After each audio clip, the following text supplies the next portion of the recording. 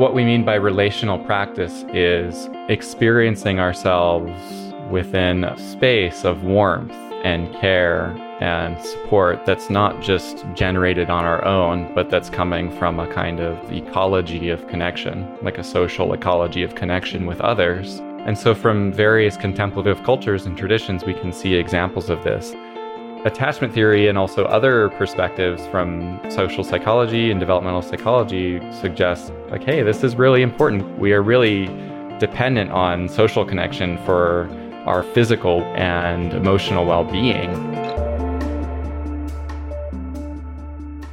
Welcome to Mind and Life. I'm Wendy Hasenkamp. Today I'm speaking with social psychologist and contemplative researcher Paul Condon. Paul has been at the forefront of efforts to integrate psychological theory with the Buddhist contemplative tradition. And specifically, he looks at meditation through the lens of attachment theory. This theory has come up in a few other episodes, and Paul gives a great overview here, but it's basically about how relationships and experiences in our early childhood set up the way we interact with others and the world later in life. But also, as we'll hear, it's about how that can change. In our conversation today, we dive deep into the ways that specific kinds of meditation practice, which Paul and others call relational practice, can help us develop our natural inner capacities for care and compassion, and actually change our attachment patterning. There's a lot of nuance here, and I don't want to say too much up front because Paul gets into all this in the episode. But suffice to say, I've found these kinds of practices tremendously powerful in my own life. And I think both the experience of doing them and the conceptual shift involved, which emphasizes relationality, can be transformational. Paul and I also chat about some seminal research he's done on measuring compassion in the real world and how meditation can increase compassionate and pro-social behavior. We've included links in the show notes to this research and also to Paul leading some of these kinds of relational meditations that he talks about, as well as some of his beautiful and accessible essays on the topic. So definitely check those out if this is an area of interest for you. Paul is a longtime friend and colleague, and we've also been so happy to support his research through Mind and Life grants over the years. So I've been lucky enough to follow his work as his ideas have evolved. I feel like he's really breaking new ground with the kind of synthesis that he's bringing around these concepts of attachment and relationship and meditation. And the implications are crucial for our time. All right, I'll leave it there so we can get to the conversation. It's really my pleasure to share with you Paul Condon. I am so happy to be joined today by Paul Condon. Paul, welcome to the show and thanks for being here. Thanks, Wendy. It's great to be here with you. I would love to hear a little bit of background to start about how you got interested in psychology and then also in meditation and bringing those two together. Yeah, so I think it really began with some pivotal classes when I was an undergraduate in college. I had decided to major in psychology because I enjoyed that class as a high school student. So I just really wanted to learn more and got excited about doing research with professors. And I don't really know why, but I just had some curiosity about Buddhism and Buddhist practices. And I had traveled to Japan and spent some time there as a high school student. So I had that curiosity, and there were a few courses that I took as a college student that allowed me to explore the intersections of psychology and Buddhism. So in one class, personality class, the instructor gave us an assignment to write a paper about a famous person using various psychological perspectives. And so I had just read the book, The Art of Happiness by the Dalai Lama and a psychiatrist, I think it's Howard Cutler. And I really loved that book. There were some really interesting ideas and intersections there. So I wrote about the Dalai Lama using different analytical perspectives to try to determine whether or not he is self-actualized. And What did you determine? I did make a logical argument that yes, in fact, he is self-actualized. So that was a fun project. And then I took a class. The class was called Psychology of Transcendence. But it was really looking at the idea of contemplative experience and transcendence through the lens of attachment theory and other developmental psychology perspectives.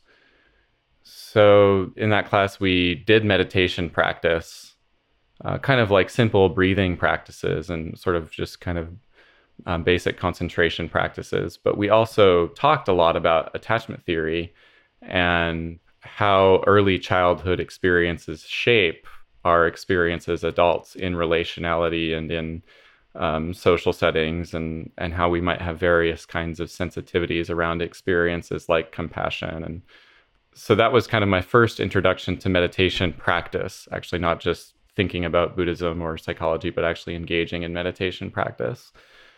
And so, in the attachment theory perspective, really struck me. I really liked that. It felt to me like, of all the different ideas that I had been learning in psychology, that was a really foundational, kind of like pivotal perspective that explained a lot. I think a lot of other psychology theories or perspectives are kind of one-off ideas or sort of simple findings, but attachment theory gave a very like comprehensive framework of how our experience is shaped and carries into adulthood and explains a lot of social, interpersonal kinds of processes. And then I took, I don't know what it was, the university that I was at had a lot of emphasis on attachment theory. There was like multiple professors that focused on attachment theory. So then I took a seminar on attachment theory specifically.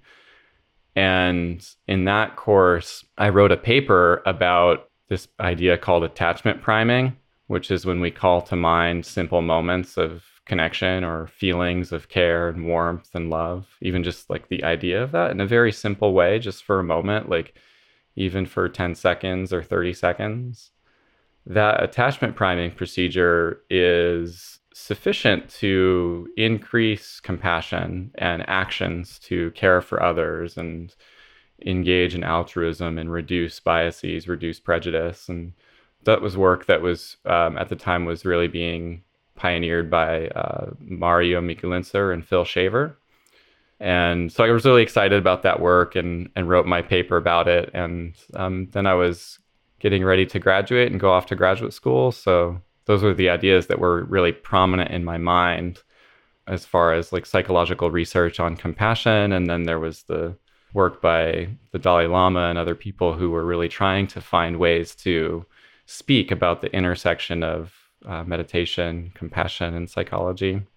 That's so cool. I had no idea that your interest in attachment theory goes back to undergrad. So yeah, you've obviously done so much work bringing attachment theory into contemplative world and kind of looking at that synthesis and writing really beautifully about it and presenting beautifully. So I'm excited to dig into those two things with you. And you already mentioned the attachment priming, which will certainly come into play. But maybe first, before we get into attachment theory, one of the first things I would love to hear you discuss and explain for the audience is your first study on meditation, or at least the first one I was aware of, that really brought it into kind of real world behavior. And I think at that time, that was such a seminal study because so much of the work around meditation and research had been done in lab settings and looking at, brain studies or physiological outputs and things like that, which are all very important. But a large question remained, of course, about like, does this matter in people's daily lives? And does this change, the way people live their lives? So I feel like you really put a stake in the ground about moving the research in that direction. So can you share that study with us? Yeah, so I think that one of the strengths of social psychology in particular is really looking at behavior and how people's behaviors change as a function of different situations that they find themselves out in the world. And the only way to really measure that is to try to create some kind of situation in a relatively controlled laboratory setting and then see how people behave in those situations. And, there are studies that look at things like self-report or sort of project yourself into a situation and imagine how you might behave. And those serve some purpose. They help answer some questions, but they also have some biases. Like there might be sorts of memory biases or ways that people don't account for certain kinds of emotional states that could shape their behavior. Like we're not very good at predicting how we behave. So we need to create these situations. As scientists, if we want to know how people are going to behave in social situations, we have to put some effort in to try to create them. So that was a collaborative project, and the team, we were sitting down thinking about like what are some ways that we could try to assess behavior where people have the opportunity to help another. And this is a pretty common scenario. We were in Boston at the time, with the subway and public transportation, and it's a crowded space. So it's a pretty common occurrence that you might see somebody who has a physical injury or physical disability walk into a space, and the whole subway might be filled up with seats. Every seat is taken. And do some people offer their seat or not? And occasionally, sometimes nobody does. It's just everybody's kind of in their zone, kind of reading their book or phone or whatever. So it seemed like a pretty obvious situation. We could just try to recreate that in the lab and see, do people who go through some meditation training offer their seat for somebody who's in pain or suffering from an injury of some kind.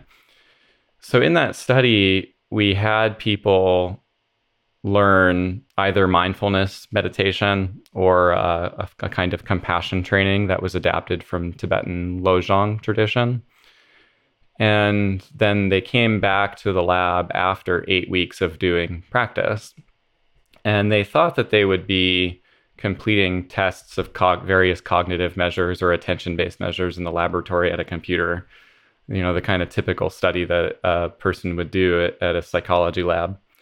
And we set it up so that when they arrived, there was a waiting area in the hallway, and it was a public space. It wasn't actually private for our lab. It was a public space, and there were 3 seats. So we set it up so that only 1 seat was available. The other 2 seats were occupied by actors, and then the one true participant could take the last seat when they arrived. And we occasionally had to do a little bit of work to really encourage them to sit. Like sometimes people didn't want to sit, and so we delay things a bit and like really say, oh, you can take a seat. I think we had to throw out 1 data point because we couldn't get the person to sit. So it was a funny note that we put in the publication. But so then they would take the seat, and after they were sitting for a little while waiting for the researcher to come back, a 3rd actor came from down the hallway using a pair of crutches and a boot on their ankle. And the actor would approach the waiting area, and as she arrived, she would express some pain, kind of visibly wince a little bit, and then she'd pull out her phone, lean against the wall, and check the time and kind of sigh as if she had to wait there for her own research study to start. And while that was happening, then one of the other actors who was sitting would use their phone to start a timer and just see what would happen. We would measure the amount of time to see if people would give up their seat or not. And we always set it up so that one true participant was sitting furthest away.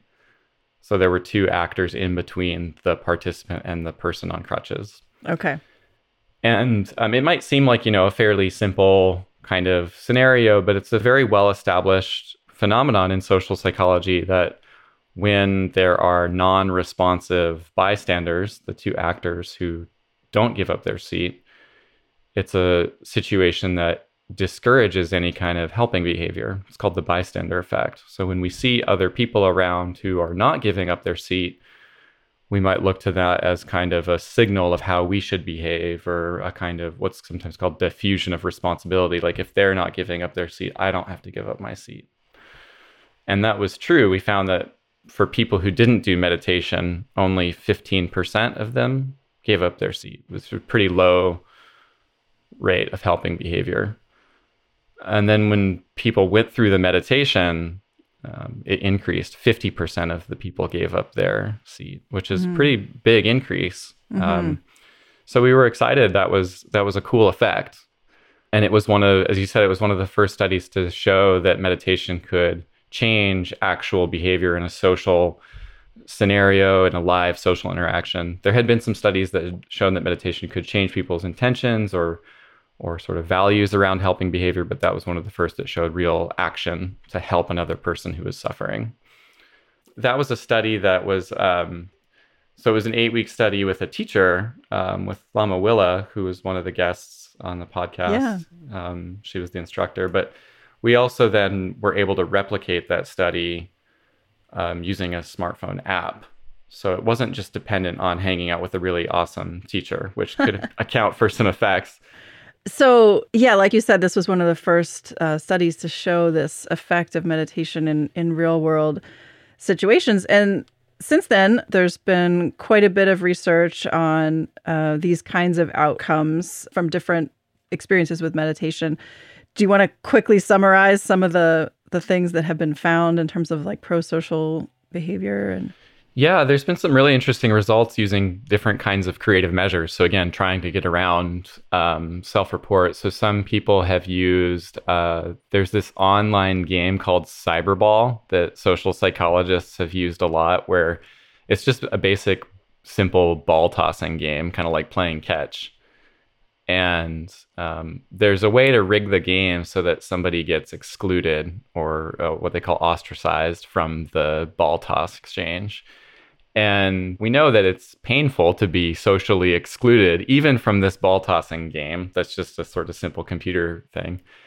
And what some researchers have shown is that meditation will increase people's feelings of empathy for the person who's being excluded. And they'll make some effort to try to include that person in the game more, or maybe write a message to that person to express some concern or care for that person. So an actual written message that shows concern. And others have shown some research that meditation will increase people's willingness to express care and concern for example, for somebody who is in prison. So writing a kind of caring, optimistic message, meditation will increase people's willingness and sort of tone of the message that they'll write. There's been some research also that's shown that people who go through meditation will pay more attention to others who are in distress or suffering using a technique called eye tracking. So they'll actually measure how a person gazes at a scene, a picture or a video of suffering of somebody who's in distress. And the people who meditate are more able to sustain their attention on suffering, which I think that's a really huge outcome, because I think so much of our challenges around compassion involve kind of shutting off our emotional response or shutting off our connection to those who are in distress. But if meditation can increase our ability to kind of stay in solidarity with others suffering through just seeing others suffering, literally, like paying attention to it, that seems like a huge, really important outcome. yeah. Yeah, and we've shown also that meditation will decrease aggression. So in that study, we found that after people went through the mindfulness training with an app, they'd come to the lab and participate in a sort of social exchange, and they would receive an insult from an actor that told them the essay that they wrote was terrible, a waste of time. And then they had an opportunity to prepare a taste sample as part of a taste sample exercise, and it involved pouring hot sauce into a cup. And the idea was that the actor would have to consume the hot sauce. Right. And, we rigged the scenario so people knew that the other person didn't like hot sauce or spicy flavors. And the people who went through meditation poured less hot sauce after receiving an insult. They still experienced negative emotion. So it wasn't that they just became passively accepting of the insult. They still experienced negative emotions around that insult, but they didn't react by pouring a high amount of hot sauce for that person to consume. So this is another classic example of a social psych test to try to measure a real world behavior of aggression.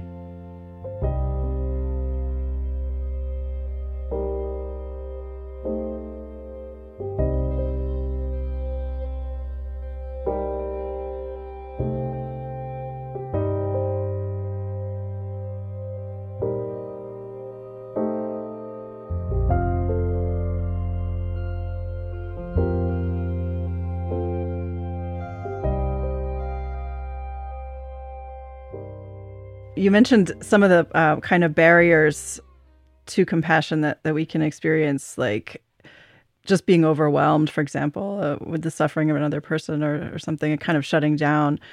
Can you share a little bit bigger picture of some of the common barriers to compassion that we face? Yeah. So I think this is another area where social psychologists have put a lot of work into trying to understand what kind of situations encourage compassionate, empathic processes and behaviors, and which situations discourage them. And I think the way the picture comes out is that we have innate capacities for care and compassion and social connection and collaboration, so that when we're relatively happy and relatively at ease and come into contact with another person's distress, it's fairly easy to express care and concern and wish others well. It's in some way our kind of natural way of being. I think from the perspective of social psychology, evolutionary psychology, and biology, like there's these innate capacities for care that are our kind of natural way of being. But when we experience a lot of stress, or we have our own difficulties with our own traumas, or various societal conditions, those innate capacities for care become attenuated. So one common one is a kind of aversion to suffering. So we come into connection with another person's distress and suffering, and it might provoke our own internal stress or own internal pain in response to another's suffering, perhaps because we don't feel that we're capable of doing anything about it. So if we don't feel like we can do anything about another's suffering, we might just feel stress and sort of turn inward on our own pain in reaction to that. And it motivates a kind of shutting off or avoiding connection with another's suffering. One way this shows up in some research studies is, like I said, we can feel compassion and engage in helping behavior when it's a kind of one-off scenario with like another person. We feel some emotional connection with their story. But then when the number of people suffering increases, the capacity for compassion gets shut down, and there's a kind of motivated choice to shut down our emotional response. So we don't actually really feel the emotional connection to the other person. We don't feel that sense of care and compassion for them. And it's sort of like we're just relating to others through a kind of less in a kind of human connection kind of way by shutting off that emotional response. Which is so interestingly kind of counterintuitive, because it's, more and more people, there's more and more suffering, but we experience it less. Yeah, it's like when you would expect there would be more compassion, it's ironically being shut off. Yeah. I think it's so interesting. A lot of your work and what you were just saying too is so much of our experience of compassion can be contextual, right? And it's kind of like getting cues, or it's situationally derived. And I know you've spent a lot of time thinking about how context influences our individual moment experiences. And then I'm also thinking back to your interest in attachment theory and how there's a certain kind of like vulnerability that is involved with compassion, kind of to be able to feel those emotions. Mm-hmm. One of the things this is bringing up for me is you wrote a fantastic essay for Mind and Life's Insights project recently. And you opened that essay describing an experience that you had in a class that you took, I think, as an undergrad, where your teacher asked people to share thoughts or emotions that trouble them or that are really difficult for them and kind of plague them, and write them down anonymously, and then ended up sharing a number of them in front of the class. And turns out a lot of people had similar fears or similar things that were concerning them deep down. And just kind of struck me that we don't normally share those fears, and it takes a certain amount of vulnerability and feeling of safety, really, in order to do that. And then, that got me thinking back to your interest in attachment theory and safety and secure base, or what is called a secure base. So I'm wondering if you want to weave some of that together, maybe explain a little bit of the basics of attachment theory for the audience and how that might play into our experiences of compassion. Yeah, so the exercise in the class, the professor asked us to write down the voice in our head that we wish we didn't have to hear throughout the day.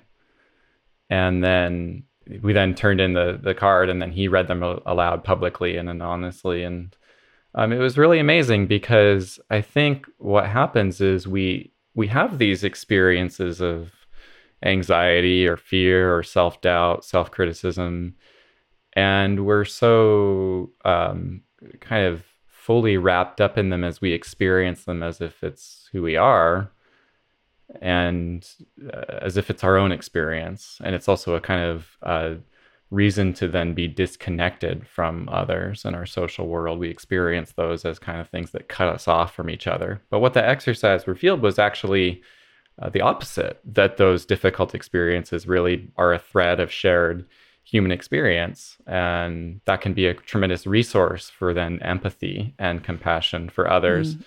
And we went then quite deep into that course and trying to understand where do these threads of heartbreak come from in our lives and our experience. And so attachment theory was one of the main frameworks for understanding all of that.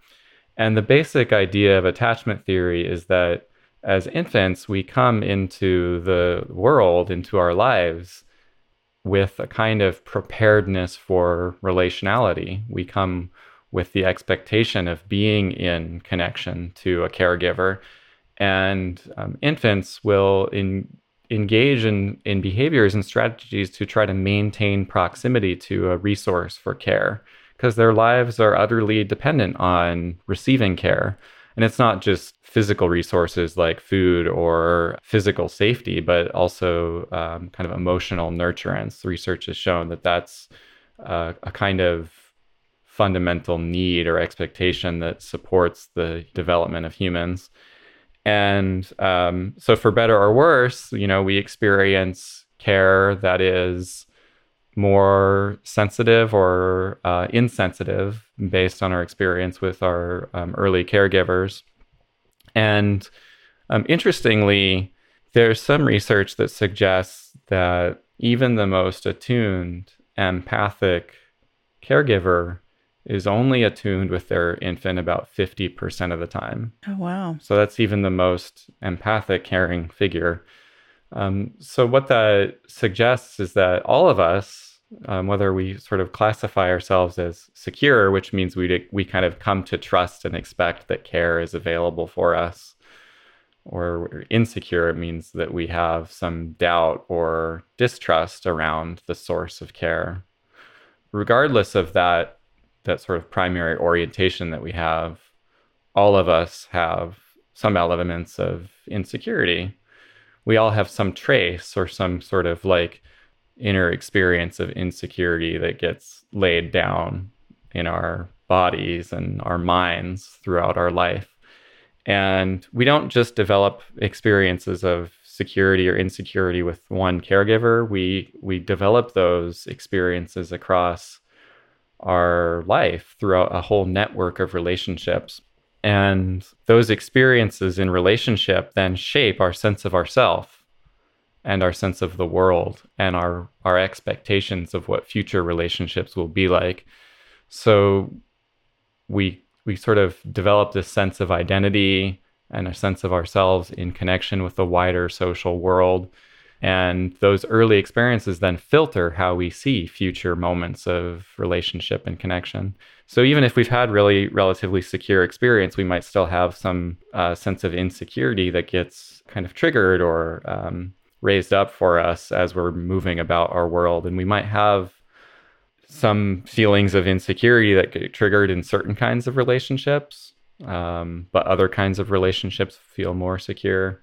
And also, even if we're sort of primarily insecure, we might have had moments of security with various kinds of people throughout our lives. And we can develop moments of security, not just with parents, but also with friends, with teachers, with coaches, mentors, even within like a kind of organization. There's research on attachment in like organizations or school systems that a kind of school system or organizational or work-based place can foster a sense of security or insecurity in people. So what this sort of suggests is that all of us have potential resources that we can find in our life that might help us to experience a sense of security, even if the sort of larger narrative or experience of our life in relationships has been more challenging or potentially traumatic. There are ways in which we can recover or resource ourselves to experience more security. Yeah, I love that. And I feel like this line of work really just lifts up our capacity for change. And I think for a while, correct me if I'm wrong, but in this field, it was kind of considered that you developed this attachment style as an infant, and that's basically how you live your life. Like most of psychology, I think kind of was under that umbrella that you develop a certain personality, through adolescence, and then it's fairly fixed. And of course, in the last several decades, that's completely been overturned, and we're learning more and more about our capacity for change and growth, throughout the lifespan. So I always take such comfort in that in relation to these patterns that have been laid down early in life that they can be changed into. Is it called earned secure? I've heard that term before. Yeah, earned security. Yeah, I think part of the reason why attachment theory was so innovative when it was first introduced is that it provided some pretty well worked out theory and then eventually some empirical data that showed that our attachment experiences do persist from early childhood, then through adulthood. And then that's one reason why that theory has so much explanatory power. Mm-hmm. But then, yes, at the same time, that doesn't mean that we're locked in to certain patterns. And that's also where there's some real beauty with the emergence of like contemplative theory and practice with attachment theory, that our attachment patterns can change and we can develop a sense of earned security or sort of like building our own secure base or discovering our own secure base in a way as adults. I have one question before we jump into the contemplative angle. Mm-hmm. This is just a really basic question that I have never even thought about until just this conversation. But is there research showing a relationship between attachment style and compassionate behavior or tendencies in the world? Has that research ever been done? Yeah, there is. And that's also where the attachment priming research, I think, was inspired from, recognizing that there's some research that shows that people who have a kind of secure orientation are more likely to express curiosity about their peers, a kind of support for empathy and collaboration. As you said, that compassion might involve a little bit of vulnerability of being in social connection and around other people's emotions. So security involving that willingness to be in connection with another person is important. And so research has shown that. And then I think that was also some of the inspiration for that idea. Well, if we can help people to temporarily experience security, it might increase compassion. And so then the attachment priming literature showed that. So one of the things that I find really interesting and sometimes not discussed a lot in relation to attachment theory is a kind of definition of security. Is it's not that any of us are fully and 100% secure in that we're just like perfectly emotionally stable and comfortable and confident all the time. But rather, one way of defining security is the ability to navigate between stages of autonomy and relationality with some ease and comfort. So there's comfort in sort of relying on social connection and support from others, but then also comfort in being autonomous and able to explore the world on one's own, sort of like branching out from the secure base and venturing into the world, but also then when needed, coming back to the secure base for support and emotional connection. So again, it's not that any of us has it all totally worked out or 100% independent, but there's kind of, ability to explore and navigate and reconnect with resources. That's interesting. And is it right to say, just as you were saying that, it made me think about, if you're moving away and kind of being autonomous and independent, if you go too far in that direction, it feels more like the avoidant attachment style, or that's one of the insecure categories, where you kind of avoid those close connections. Whereas if you're too far on the side of sticking with that secure base, that can be more the anxious type, where you're always looking for that, and you don't trust that it's going to be there. So that's interesting to think about security being almost a midway, or an ability to navigate between those two poles. Yeah, it's sort of like it doesn't mean that we don't have those emotions or those experiences that might be like a kind of avoidance or anxiousness. But when those emotions occur, there's not as much, maybe it's not as much fear around them. There's more comfortability to express different kinds of emotions with the trust that it will be met with support and care. Mm-hmm. Yeah, that's a classic understanding of the secure base, is that the difficult emotions will be met with sensitivity and kind of an appropriate response for the situation.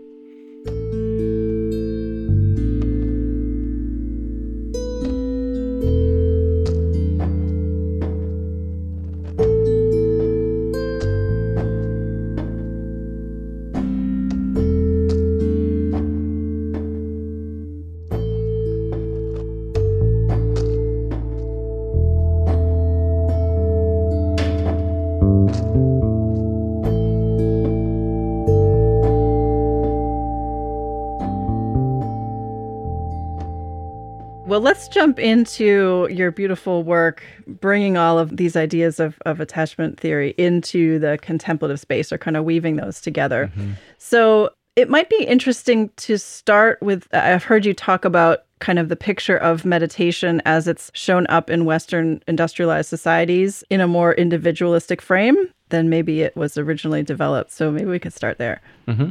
So in our systems of education and learning, especially in Western cultures and societies, we tend to think of learning things as like my own effort, my own discipline, to really put in a lot of effort and maintain some kind of connection to it. And then with perseverance and grit, I will improve in whatever skill or domain I'm trying to get better at. And that mentality, I think probably many of us bring into a meditation practice. And this was the case for me, that like when I first started meditating, it felt successful to me when I was like using my app on my phone, and the number of days of maintaining the practice consecutively increased, and like the number of hours increased. And I was like, okay, the meditation is getting better and stronger. Like that's how I felt was a sign of success.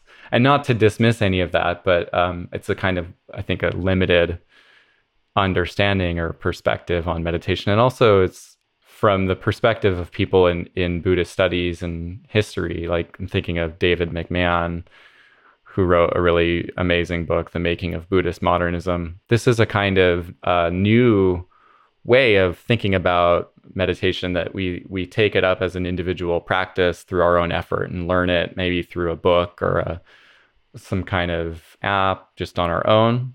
Quite different from contemplative cultures of the past, where the way that people would learn meditation is through relationship to a community or to a teacher or to a lineage of spiritual ancestors who embodied the possibility of deep contemplative insight and experience.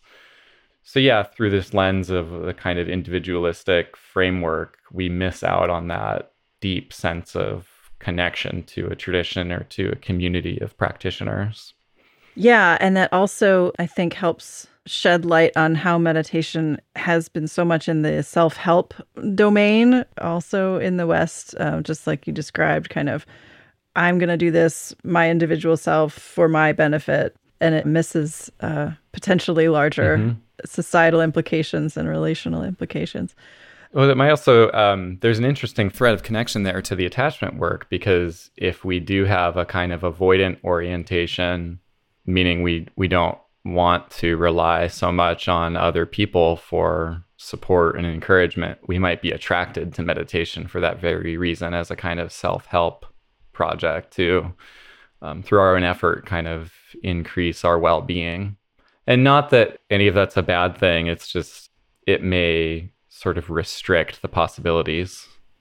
Right. And isn't there even some research showing that in certain situations, meditation can make you more self-focused or something like that? Yeah, there is some research on that shows that if we approach meditation through a kind of mindset of individualism, then doing the very practice can actually make us more selfish or less helpful when there's like requests for help.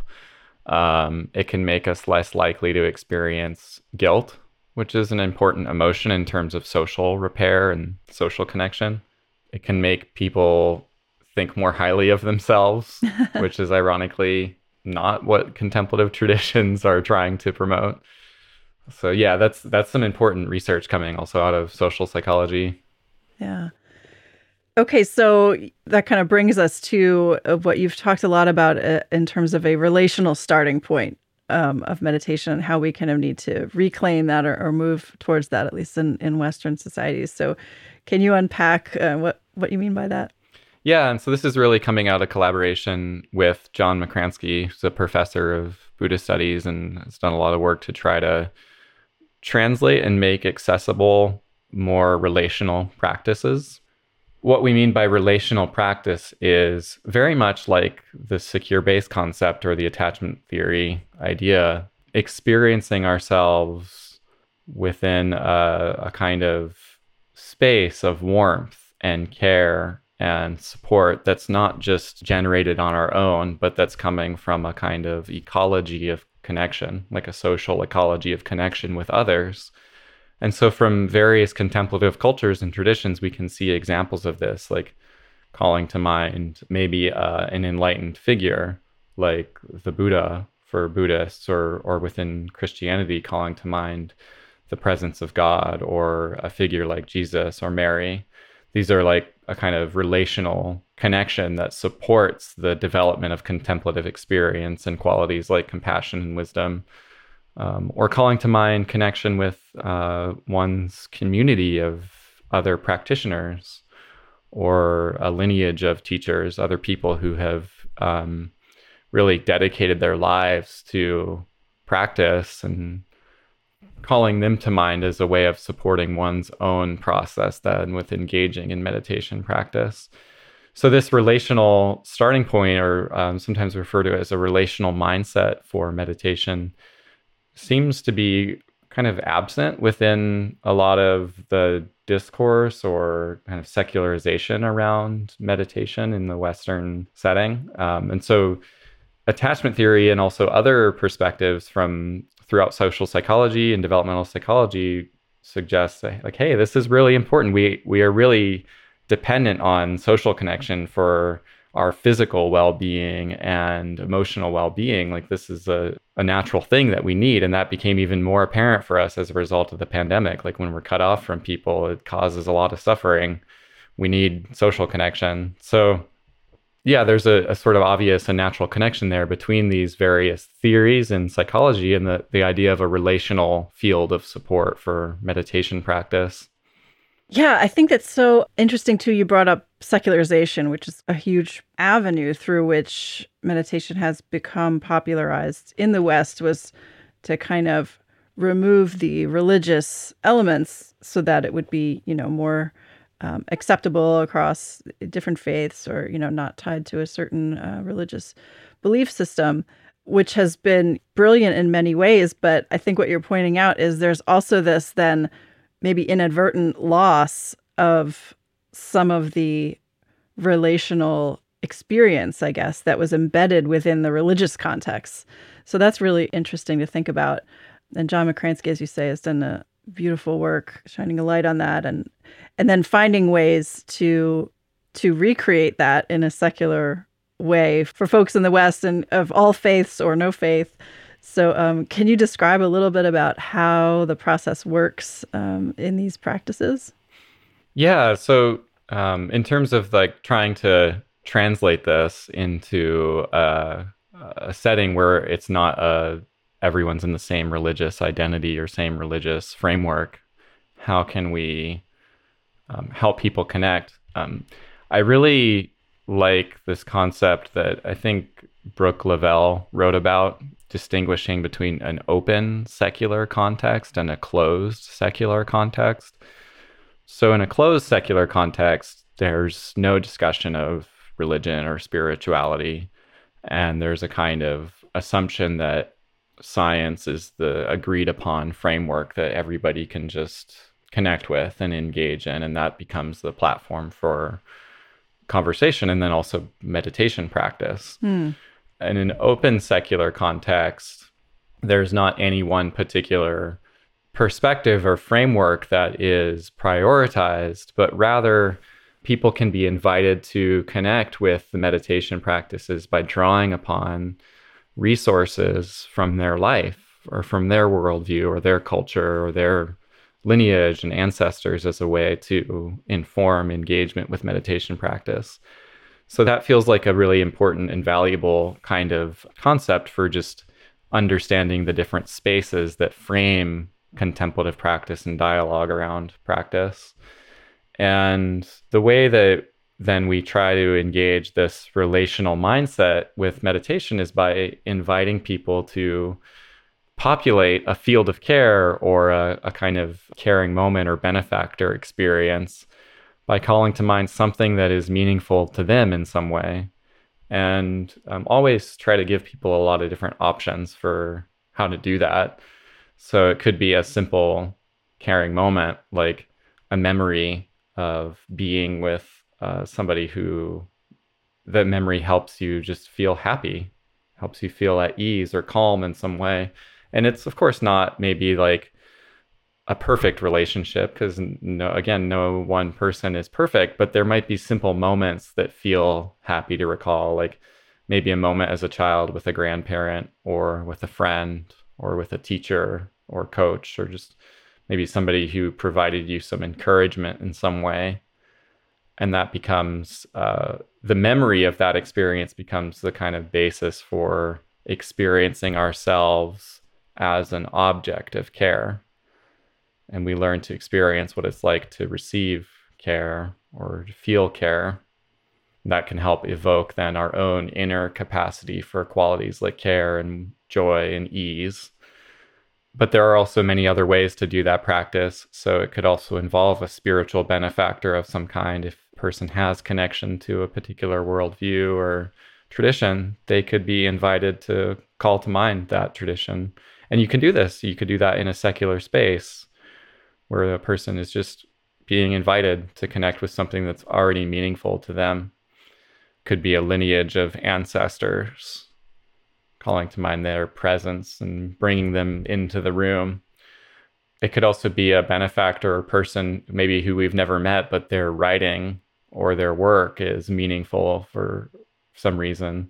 Like that book, The Art of Happiness, for me, that was like a benefactor book when I was in college, and it really inspired me.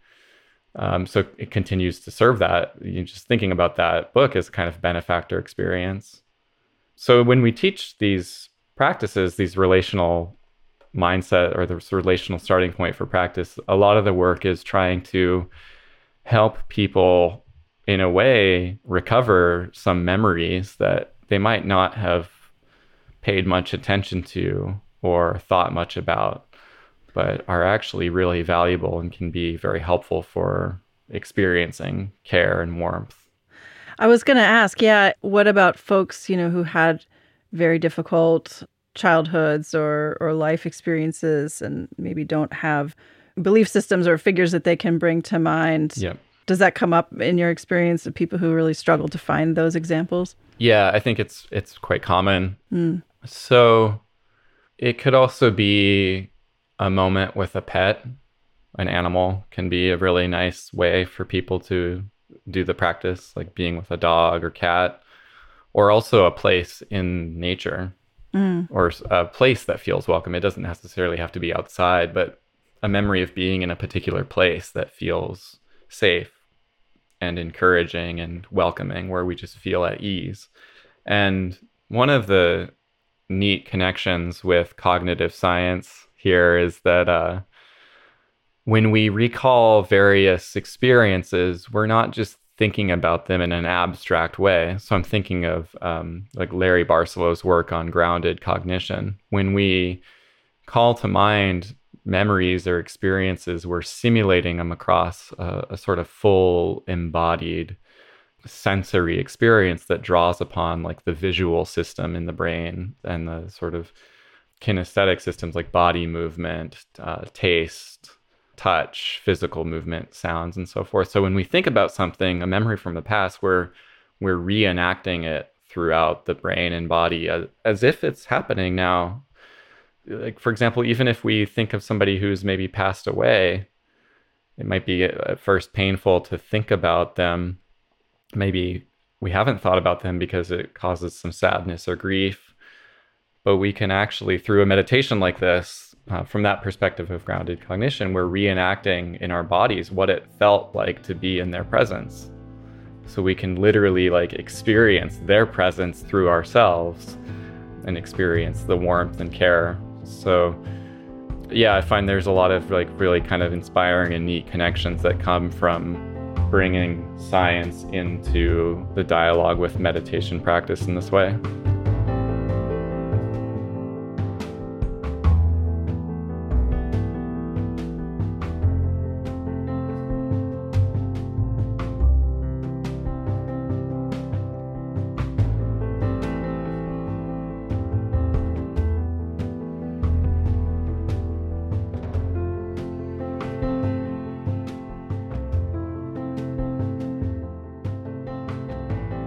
So I love that emphasis that it kind of doesn't matter what experience or memory you're drawing on. The point is to kind of reactivate that experience in the present moment in your body-mind system, right? So Yeah. I think I heard you also give examples of like even activities that might feel very calming or grounding to you, like playing music or writing or something like that. So it's really broad. I love the creativity that you can bring into the kinds of things you can use to focus on. So then you bring these up and steep in them, I guess, or just kind of like hang out in that emotional experience. And then what do you do with that? Yeah, so use the memory or the imagery to help connect with the kind of emotional experience of care or warmth, or kind of noticing the positive qualities that come with that memory. And then the practice is to then turn our attention to those qualities and let them help us relax into them more and more. So in a way, it's not trying to create something new, but those memories are helping us to access something that's already present. So from an evolutionary social psychology or sort of biological point of view, we have some neural architecture and systems for care that are present. And these memories are actually helping to, I guess you could say, they're helping to activate those processes. Mm-hmm. And then we're learning to let them do their work, I guess is a way to put it. Let those experiences and qualities help us relax and settle down into a space of warmth and ease and care. And then that can be the kind of inner quality that's not dependent on something external. It's our sort of inner capacity that can inform how we show up for others. Mm. There's one story which I've written about and shared, but I think helps illustrate this, an important aspect of this. So during COVID, my daughter was 9 months old or something, fairly young, and it was a difficult time. And there was a pond in the neighborhood where I live, and we would go to the pond, and it was very it was very helpful and nourishing. Like when we showed up at the pond, she really enjoyed it, and it helped me feel more at ease. And it was sort of like a space for us where we kind of just developed a bond, I think, over being at the pond. And we had a big fire then that came through our town that destroyed a lot of buildings and homes and a lot of the natural landscape. And that space was no longer accessible for a while, so we couldn't go back to the pond. Mm. So it was kind of difficult. But then I used that as like a benefactor place and a benefactor memory for meditation. And it was like the experience of it became stronger, even though I was not able to go there. Something about losing it, but then recovering it through meditation made it even stronger. It wasn't dependent on the actual space. It was pointing to a kind of inner capacity within our own being that we could access like with some immediacy and freshness here in the present moment. I love that. It really speaks to the power of our imagination and like you were saying, the capacity of our minds to simulate and make something real just by thinking about it. And then I guess the idea with this practice is, repeatedly, then over time, you start to repattern or kind of shift the balance more into these qualities that come up from re-experiencing these things. Is that the idea? Yeah, I think, in terms of relating it back to attachment theory, when we do the practice at first, it might be that the mind has some various reactions or even maybe some difficult emotions or some distrust. So we might feel a little bit of that happiness or ease or care, but then at the same time feel some reactivity to it, some distrust, or it might involve some vulnerability, like that card exercise from the classroom. It just can trigger up our emotional insecurities. But if we keep doing the practice and explore doing it with different kinds of benefactors or different kinds of caring moments, I think what can happen is the mind begins to learn that the ability to experience care and qualities like warmth and ease and joy are not dependent on the content of the field of care practice. Like the specific content is not actually the main point. The main point is the content is helping us to access something from within that is more trustworthy or more fully who we are. And that can then become the basis for deepening in contemplative practice, and then can then help sustain and inform our efforts to care for others. So in that way, it's not just for ourselves, but it becomes a practice that supports our efforts for others as well. Yeah, I just want to emphasize that point because I think it's really important and powerful. I think so often we have this tendency to experience the world like the good feelings that I have, if and when I have them, are because of what's happening out there, the way people are treating me or, the situations that arise. And that's what is the source of my good feelings or bad feelings. But I think this really, I know I've experienced this myself in doing these kind of practices, really shifts our ability to see that, like you said, it's a subtle thing, but it's like, oh no, that's actually generated inside me. And in a way, it is related to the care that I have received in all of these ways that are sometimes very hard to see, but the more you practice, maybe the more you see it. So I'm kind of curious for you personally, how engaging in these practices has changed you, if you have examples of things in your life that feel different.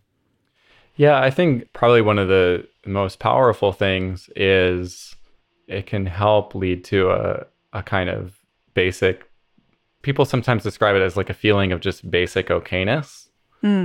Like what you were describing, like we can recognize that our feelings of warmth and care and joy and ease are not depending on something external, but are helping us to access and sort of discover resources for all those positive qualities right from within. That's actually like the more fundamental resource for our happiness and well-being. It's just kind of like in a way, like our inner experience. And I think through doing the practice repeatedly, one of my favorite things about it is we start to experience care in all sorts of ways that might not feel obvious at first. Even just like the idea of the breath as a kind of benefactor or the body as a benefactor. So sometimes the mind just gets kind of restless or caught up in the whirlwind of activity of our days. And then, you might come to the end of the day and have a chance to just take a breath and relax and settle into the body. And that's a kind of moment of care that we're experiencing. So it's not coming from an external benefactor in that case, but it's just the physical being of the body is a kind of benefactor experience.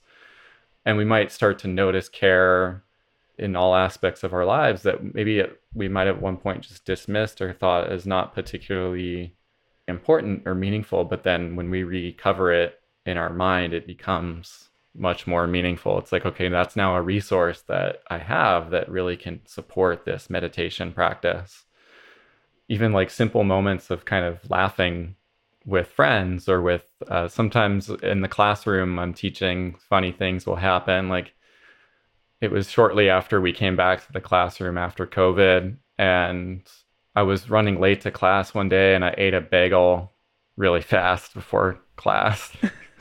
And then I went to class and I was coughing. I had my mask on and I apologized to them. I told them it's not COVID. It's just because I ate my bagel really fast, and everybody started laughing. And it was like, in that moment, I could feel the boundary or the sort of like iciness between a professor and students just fell away for a moment. It's just, we're there together laughing. So like, maybe we don't pay much attention to those experiences. Like they might not mean much, but when we do these meditation practices, we start to see those moments through a different light and feel like kind of grateful for them, or sort of like those become more valuable than other ways that we're conditioned to think about our world and other goals that we might be pursuing. That actually like social connection and opportunities for social connection can be found in just mundane experiences that are really meaningful. Yeah, so I'm thinking about I'm curious what you see as the applicability or value of these kind of practices in a larger scale, thinking about challenges we face as a society. So just any reflections on that would be great. Yeah, I think that, so again, going back to attachment theory, one thing that is made possible by a feeling of security and feeling of safety is a kind of willingness to venture out into the world with more curiosity, with more courage, with more empathy. So I think in terms of the current challenges that we face in the world, doing a practice like this could provide a greater kind of inner resource to have the willingness to see suffering more clearly and to be in relationship with the suffering in the world without getting burned out, without getting so emotionally reactive to it, so that then our potential ways of engaging with the world are coming from a space of more ease and well-being and even joy, to be then in connection with others, not ignoring suffering, but being in greater touch with suffering, both with our own difficult experiences and then also with the difficult experiences that others are going through. So I think in terms of social challenges and challenges of climate change, there's some heavy emotions that come with learning about all of these things and the history of our country and our world. And then the future, there's a lot of difficult emotions that might get triggered by that. So having practices that provide us with a sense of secure base to come back to when we're experiencing difficult emotions can then help us be sustained in doing that work. Well, Paul, this has been so great. Is there anything that you wanted to share or touch on that we haven't talked about? Well, I just wanted to say that, I think Mind and Life has really been a great support for me and my journey in all of this. And so I really see Mind and Life as a kind of benefactor field of care. So thanks so much for all the work that you and the organization is doing.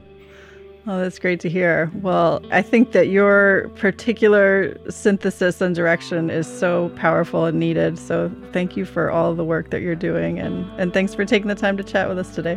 Thank you, Wendy. This episode was edited and produced by me and Phil Walker. And music on the show is from Blue Dot Sessions and Universal. Show notes and resources for this and other episodes can be found at podcast.mindandlife.org. If you enjoyed this episode, please rate and review us on Apple Podcasts and share it with a friend.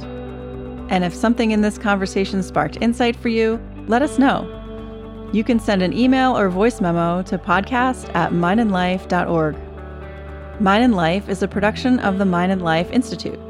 Visit us at mindandlife.org, where you can learn more about how we bridge science and contemplative wisdom to foster insight and inspire action towards flourishing. If you value these conversations, please consider supporting the show. you can make a donation at mindandlife.org under support. Any amount is so appreciated, and it really helps us create this show. Thank you for listening.